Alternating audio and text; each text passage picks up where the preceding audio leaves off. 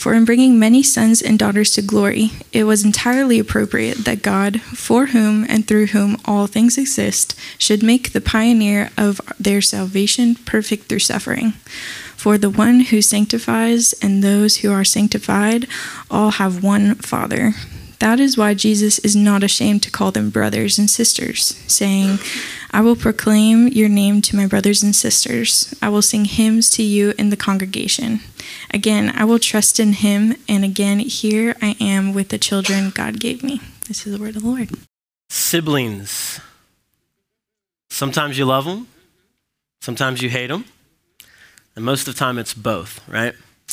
Sibling relationships are pretty interesting. Growing up, I was one of 3 children. So I was the only boy, and I was right in the middle, okay? So my older sister got all the privileges of being the older sibling. My younger sister got spoiled, and I got nothing. You middle children know how it is, right? Even now, right now as we speak, my mom, who's normally right here on the front row, her and my 2 sisters are hanging out in Las Vegas, right? On some trip that I didn't even get an invite to. You know, it was one of those trips that you learn about in passing, you know, because they have to tell you they're going to be gone for something, and they just try to like nonchalantly throw it out there, and then the excuses start coming like, whoa, we would have invited you, we just knew you weren't going to come. And I'm like, well, if you don't ask, you don't know, right? Sounds like a great trip, but whatever. If you have siblings, you know that the relationship can be rocky at times, right? Yeah. In my experience, though, as kids grow into adulthood, as siblings grow, there's something special about their siblings. Now, we live in a broken world. It's not always perfect. Sometimes those relationships can be deeply estranged. But generally, like all the dust of arguing from childhood begins to settle. The petty arguments slowly seem to fade. Everyone learns who's the favorite in the family anyway, so you don't have to fight for it anymore. That's a joke. Hopefully you don't play favorites, but you know. Yeah. And normally at some point there's this sweet relationship and this bond is formed. In the scriptures, the idea of family is more than just a group of people that randomly happen to end up together. Family, as it was originally designed, again, we live in a broken world, but as it was originally designed, family was meant to be a place of wholeness, a place of shalom, peace, and a place of love. And ultimately, all earthly families were pointing to something that was greater. There's something more eternal than the earthly families that God has given us, and that is the family of God. Today in our passage, the preacher of Hebrews is going to begin exploring this idea of family as presented in the scriptures. The work that Jesus did with his life, death, burial, and resurrection is creating not just a new humanity, as we saw last week, but a whole new family, a people from every tribe, tongue, and nation. With God as the perfect Father, with Jesus as the perfect brother, and with the Spirit as the powerful voice that cries out in our hearts that it is all true.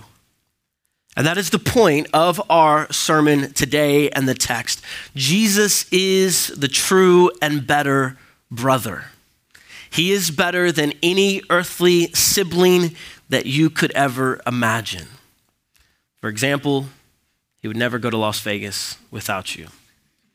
If you're watching this on the live stream, I hope you feel bad. And you lose all your money. I don't think they're gambling. I don't know. Who knows? All right. Good morning again, church. As always, I am grateful to be here in your midst. It is a joy. As I said earlier, my name is Joel. I'm blessed to just serve as one of the pastors here at New Eden. I've been focusing this week on the spiritual family of God, as you heard read in the text. And so even more than normal, I've been reminded of how sweet our communion is. It is not perfect. It is not because we are anything special, but it is because of the work that the Spirit is doing in our hearts and among us. I'm happy to be on board with what God is doing, and I'm glad you all are a part. So we're continuing through the book of Hebrews, as you know by now. As you heard read, today we're in chapter 2, verses 10 through 13. If you want to follow along however you would like to, we'll also have verses on the screen. So we've been reviewing now. I think this is the fourth week. Every week we say it. Major theme of the book is Jesus is better. Let's all say that. Jesus is better. All right. So if in future weeks I say major theme of the book is Jesus is better. Look at that. I love it. All right. Awesome. A little bit of feedback. That's good. Not sound guy. Don't freak out. Sorry. I meant audience feedback.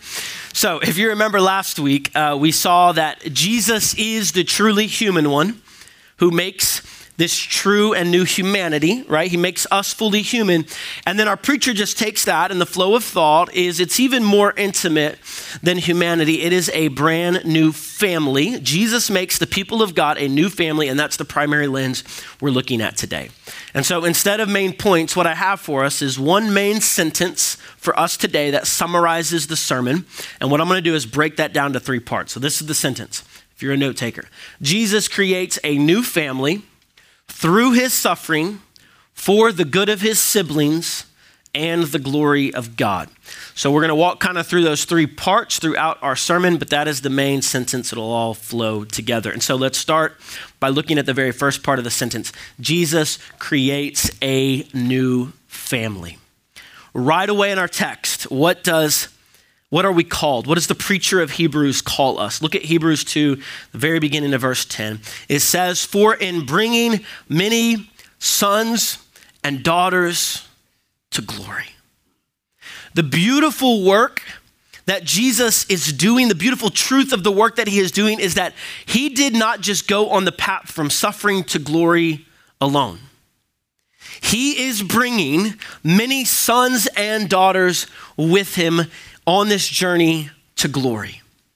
And I think this is something that is important for us to remember, right? And I feel like maybe I need to let you settle in before we think of these truths so amazing, but they're right up front in our text. If you're like me, I often forget the beauty of what Jesus has accomplished in the gospel because it seems too good to be true. Look at what he says in verse 11. He says, "The one who sanctifies," that's Jesus, "and those who are sanctified," that's us, "all have one Father."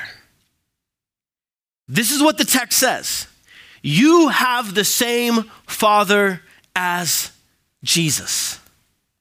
The rights, the privileges, the acceptance, the joys, the inheritance, all of it in Christ, you receive everything that Jesus received. And this is what is offered for you in the gospel. The same God who we read in our text, through whom and for whom all things exist, right? Big, creator, massive, is your Father. And he loves you right now as you are, as his son and daughter. No matter what might be true of our earthly fathers, in Christ, we are made sons and daughters of the perfect Father who will never leave us nor forsake us. That's good news. I ask my kids a lot, who is your real father? And they say, God. And I say, that's right.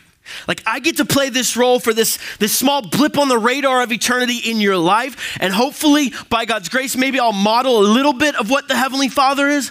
But you know what I also tell them when I mess it up, which is a lot, and I'm apologizing to them, I say, is God like that? Is he petty like that? Is he reactive? No, God is good and under control. He is not like your earthly father. He is so much better. Even the other day, Everly, in a moment of sweetness, because she swings the pendulum, she says, which she's normally like this, but she says, "Daddy, you're the best daddy in the world." And Scarlett goes, "Nuh-uh, God is." So I was like, yeah, that's true, but thank you. And then they were, talking about, I said, I'll take it, best earthly father in the world. I'll take that title, all right? So sorry, other dads in here. That was just a joke. If you had a camera in their house. No, anyways. All right. So I want my kids to know that they have God as their true and better Father. And so we're reminded of that truth right up front. But not only that, look at the end. Like I feel like that's one we think about a fair amount, but this is one maybe we don't think about as much. Look at Hebrews 2:11 at the end of the passage. It says, that is why Jesus is not ashamed to call them brothers and sisters. I want you to think about this for a second, right? Growing up, maybe you were the one who was embarrassed by your brother or sister, or maybe you were the one they were embarrassed of, right? I don't know which one it was. Maybe you were both embarrassed of each other. But the author of Hebrews is saying that Jesus is not embarrassed or ashamed to call you his brother or sister. And this is wild for me to try to think about and grasp. Like, I know my life. I know how much I've messed up. I know how often that I've misrepresented the family name. I know how often I've not lived up to what I want to. And you're telling me that when someone asks Jesus, is he yours? Is he your brother? He's proud of it. He's not embarrassed by it. What? He's like, yeah, he's my brother. Yeah, that's my sister. Absolutely. It's crazy. Like, all the crap that has happened in my past or present or will happen in my future, you're telling me Jesus is not embarrassed by me. And on the authority of Scripture, no, he is not. And I love this because when we begin to grasp this radical acceptance with God as our Father and Jesus as our proud older brother, this begins to heal us of not only our sin, but also our pain. It holistically deals with us. Jesus is the sacrifice for sin. We're dealing with that. But it's also him dealing with the pain and the rejection, the shame from all the rejection of our past. We've all at some point not been accepted or loved or not been invited or had people who hadn't been there for us. Jesus is always there for you. He meets the lonely and gives them a home. And it's not like he's opening and like, okay, I guess you can come in the back door and we'll kind of put you in over here. No, he's not embarrassed by you at all. This is the family of God. And he will complete the work he started in you. Sometimes it doesn't seem like it, right? Sometimes it's hard and the road is long, but this is God's work. One of the things dripping off the passages of these 4 verses here is like, this is God's work. In verse 10, it is Jesus that is bringing the sons and daughters to glory. In verse 11, Jesus is our brother, but there's a clear distinction between the one who sanctifies and the one who is being sanctified. In verse 12 and 13, the preacher's like, I, ending it with, here I am with the children God gave me. Like, God is sovereign in the keeping of sinners. He will create this new family. He won't abandon his church, his people. And if this is true, then we should not abandon God's people either. As I was reading through this and meditating on this, I was convicted about the way in which I often view the church with such cynicism. And don't get me wrong, the church absolutely has her flaws. And y'all know that we have no issue calling out hypocrisy, legalism, injustice, abuse. We will call that out.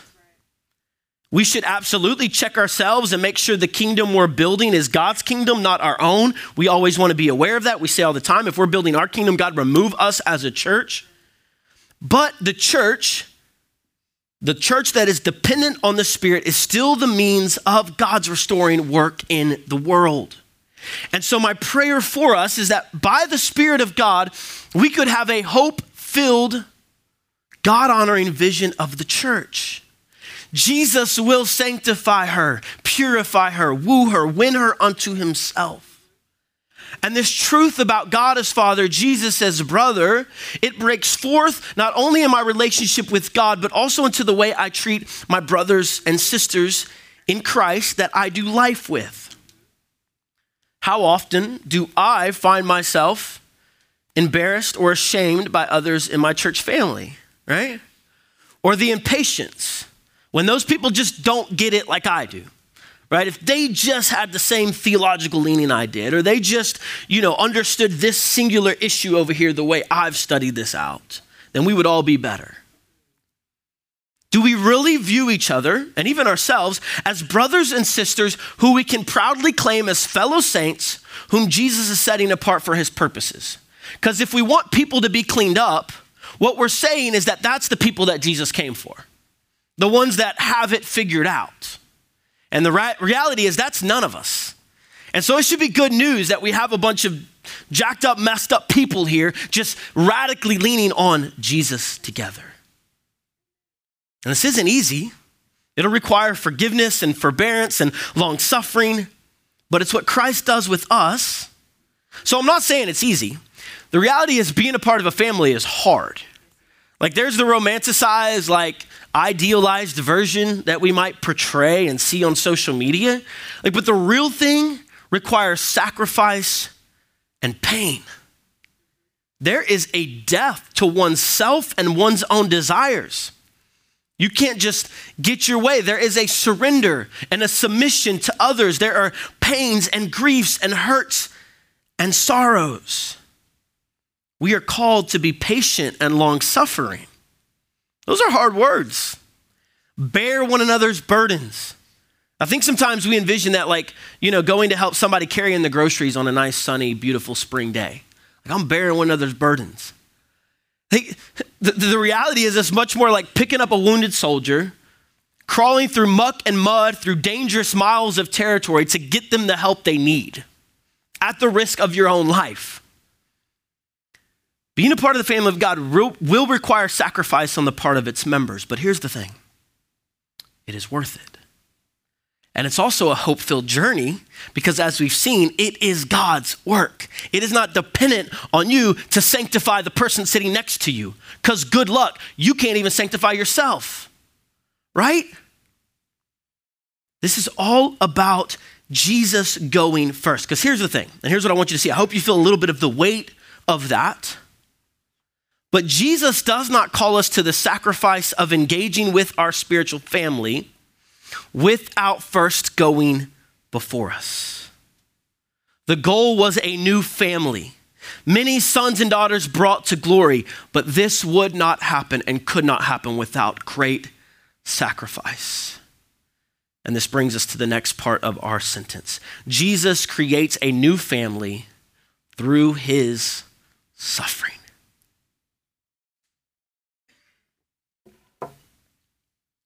Look at verse 10 again. It says that it was entirely appropriate that God, for whom and through whom all things exist, should make the pioneer of their salvation perfect through sufferings. Here Jesus is referred to as the pioneer of our salvation. It could be translated a number of different ways: the source, the founder, the originator, the captain. It has this holistic idea of one who goes before, who starts it and clears the way. Yesterday, when the wind came a few weeks ago, it blew our trash can. We watched it just pick it up and blow it into this open field over here. And so yesterday I was going to try to find it. We have a new one coming from Decatur Utilities, but I was like, hey, let's go find this one and we can have 3 trash cans now, even better. Less taking it out every week. So I'm going to find this and there's a bunch of really tall thorns. And so I have to kind of go around underneath these trees, but the trash can won't fit this way. And so I'm like, all right, let's go. And so I take the trash can and I'm just plowing, about a foot at a time over all these thorns and just clearing the way so I can just step. And this is what I envision as sin and brokenness and pain. And it is Jesus going before and clearing the way, taking the thorns on himself. He leads not in the way you would think, the pioneer, the captain. He leads by suffering. In fact, not only does he suffer, but our text says the suffering is what makes him complete. Now, the word perfect here is not implying that before suffering, that he was not perfect in the judicial sense of the word. What it is saying, this word perfect is whole or complete, that in order for the saving work of Christ to be complete and finished, he would have to suffer. He couldn't avoid it and go around it. He walked right into it. And just like we experience, family requires sacrifice. And there were never any more needy family members than you and me. But Jesus still did not cut us off. He did not keep his distance. He became like us. He knew it would require sacrifice, but he still came in the flesh. For him to bring many sons and daughters to glory, it required him first leaving glory. And he was willing to do so because he loved you and me as his brothers and sisters. And he's like, I'm not leaving them. We were the ones distant. We were the ones, as we saw last week, who had rejected our Father's good gifts, chose our own path, not only broke God's rules, but ultimately broke God's heart. We are like the prodigal son in the story who squanders everything. His father gives him an inheritance and he takes it and says, I'm going off to a distant country to try to find satisfaction apart from you, happiness and pleasure, looking for it in all the wrong places. But unlike the story of the prodigal son, where you have an older brother who stays back home in self-righteousness to avoid the mess, he leaves the safety of his father's home and trudges out to find us in the mud and the muck and the mire, in the pig slop of our own mess. Jesus meets us there because he loves us. And he knew that to rescue us meant death. He knew for to become human, to bring us to glory, he would have to first walk through death. He told his disciples in Luke 24, he said, it was foretold by Moses and the prophets that it was, all along it was the plan. It was necessary, he even says, for the Messiah to suffer on the pathway to glory. But he was still willing to be forsaken by his own Father so that we could be brought in as sons and daughters. On the cross, because Jesus becomes sin. Like that's what we read in scripture. He becomes sin. So in that moment, he is completely set apart from the Father. But this is so that we might become the righteousness of Christ, completely set apart to the Father. Even though we were his enemies, children of wrath is the language that we hear. Children of wrath. But he loves us as children of the Father, even while we were still enemies. He endures the shame so that we could be welcomed into the family of God shame-free. That doesn't happen in earthly families. If you've been estranged and you come back home, there's a period of shame that might hang over you for years, but not in the family of God. He absorbs all the evil and the injustice and the sin onto his own shoulders. And in doing so, he is cut off. He is kicked out of the family. In verse 12, there is a quote from Psalm 22. It says, I will proclaim your name to my brothers and sisters. You heard it read earlier. It's a beautiful familial picture. The people of God praising together in the assembly, Jesus as our brother.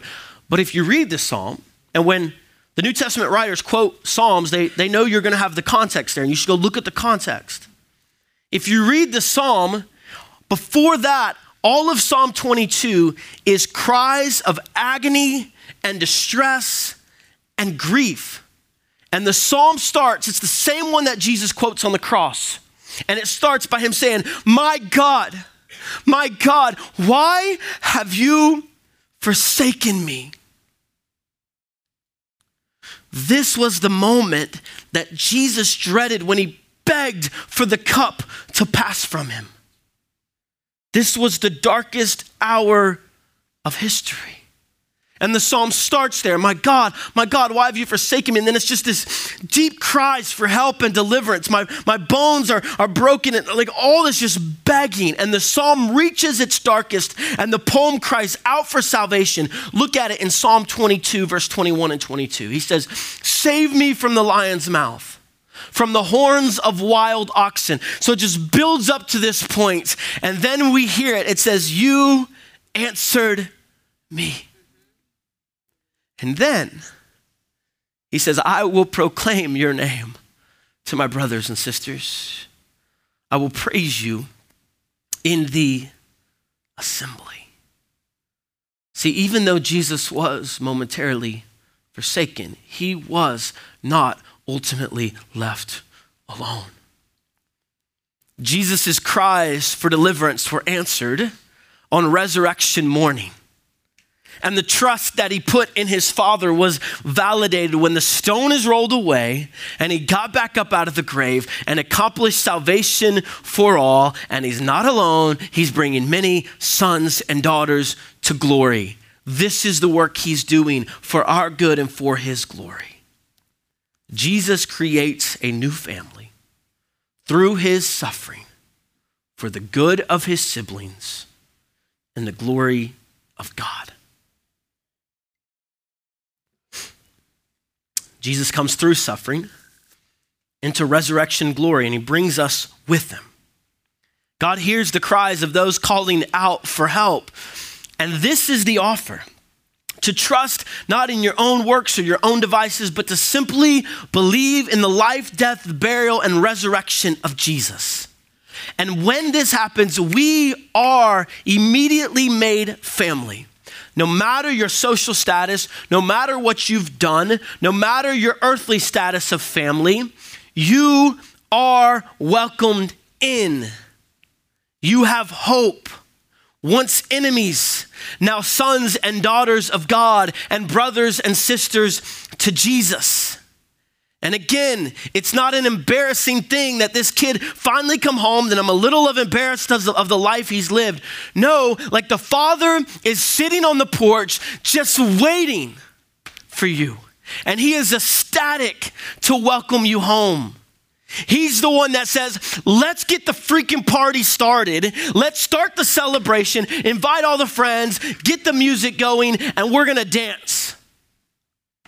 Because he loves us. And the beautiful thing is, unlike the story of the prodigal where the older brother is angry and self-righteous and stands off in the distance and says, I've done all these things, I've served you, I've stayed faithful, and now look what you're giving them. I deserve that. That is not Jesus. He is at the center of the dance floor, partying with us because he's just glad we're in his presence. This is what he prayed in John 17. I and you and the Father and me and us all together, Father, Son, Spirit, and us invited into that union. It's crazy. But that's what Jesus does.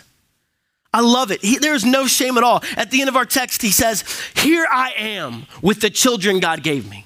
I love the boldness. Here we are. Let's go. Like flashing neon sign. Here I am.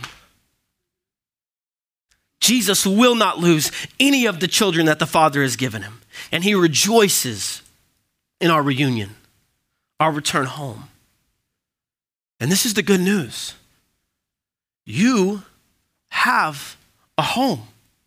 No matter what you've done, no matter your past, no matter who's abandoned you in the past, in Christ, you now have a secure place. And if you've got that in your life, you know how grateful you are for it. A place where you can just come home and rest. You have that in Christ. And he's preparing a place when that's realized for you that's perfect, just like you like it. It will be incredible. You know, that's what we're told in Hebrews 10 later. He says, God is not ashamed to be called our God. So similar language. And he says, because he's preparing for us an eternal city whose builder and maker is God.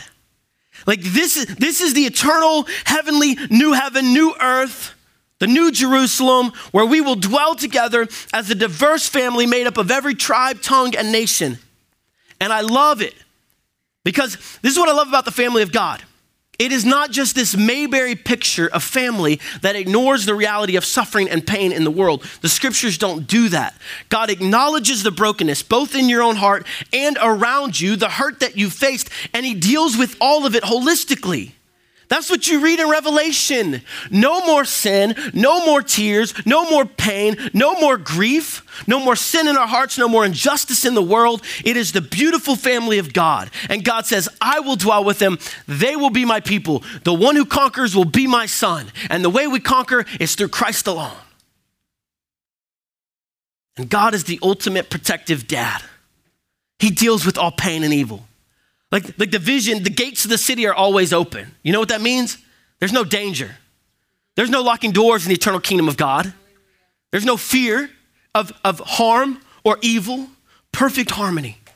No more fighting with our siblings. No more mass shootings. No more unjust killings. No more mothers losing their sons and having to worry about their safety. No more hatred and strife because our older brother deals with it all and he cast it all outside the kingdom. No more temptation of sin. It's gone. And that future vision that got started on the cross and resurrection, the work is completed, and then we live in the already not yet. It's true, but then we're waiting for the consummation and realization of it. That breaks forth into the presence, and we can actually begin to experience this now. Psalm 27 says, even if your father and mother abandon you, the Lord will care for you. This is what the church is to be. We're nothing special, but we are to be a place to those who are lonely, a place of healing for the hurting, full of spiritual fathers and mothers and brothers and sisters and sons and daughters who love each other, not only in spite of their differences, but we actually see our differences as a gift to more fully display the glory of God. But here's the thing. I can call us to this. We can talk about it as a good idea, right? Like your boss at work, that like, we're a family. You're like, no, I'm just clocking in and clocking out. Like, I hope I get along with you guys, but let's be real. Like, this isn't a family. That's not that's all it is if we don't have the very Spirit of God among us changing our hearts. But with Jesus, with him pioneering, going before us, this vision of the new family is actually possible. Jesus can change our hearts. We can forgive like Christ forgave us. We can bear one another's burdens like Christ bore ours. We can weep with those that weep like Christ wept with us. Recently, at a church that we're close to in Madison, there was a tragedy. A young man, he was in 9th grade, and he tragically lost his life. It was just a few weeks ago. As you can imagine, it was devastating for the church community, but also especially for the parents. And I share this because during the young man's celebration of life, the young man's mom got up and publicly, with great courage, said she wanted to speak. And I wanted to take a moment and just kind of summarize her words for you, because I think they exemplify a small microcosm of what the new family of God can be in the here and the now. So through tears, through grief, this is what she said. She said, God has been very faithful to us. And when I say that, I don't mean that he gave us the answers to the prayers the way that we wanted them, but he answered us through the presence of his church. This church was started when a small group of people said we want to be a part of a place where people can be a mess, people can be needy, and we're going to show up for it all. When Jesus was questioned by the Pharisees about why he hung out with what they considered scum, he said, healthy people don't need a doctor. Sick people do. I have not come to those who think they are righteous, but those who know that they are sinners. This is the church God intended, preaching the gospel and being willing to be vulnerable. We need each other. No one gets through this life unharmed. No one is going to do it perfectly, and there's going to be hurt, but we cannot do life in this broken world without community. The local church, the body of Christ, is how God demonstrates his goodness and faithfulness to us. He promises never to leave us. And he does that through the hands and feet of believers. And as I watched her share this in a moment of great pain and grief, I found myself joining her in her tears, because this is what true family is. It's suffering, but it's also glorious. Jesus working through the ordinary, average means of his people. We need you. You have a role to play. Like, you might think you don't, but you have a role to play. And it's not for our own glory. This doesn't happen because we feel guilty. So let me sign up because they said they needed people and kids, so I better just do it. Let me just do this, or I feel bad. Like, this is like an overflow of the magnificent glory of the work of Christ, that he has already accomplished this. He has made us family. And so we live out of that as members of God's household, displaying his multifaceted wisdom to the rulers and authorities in heaven, empowered by the Spirit through us. And this is my prayer for a New Eden. That we can be a place for the hurting, the broken, the lonely, those who don't have a family. And as we gaze on and believe the good news of the gospel, as we reflect on that and that sinks down into our hearts that Jesus is not ashamed to be called our brother, then we can begin caring for each other. Not because we're like family, but because it's actually who Jesus has made us to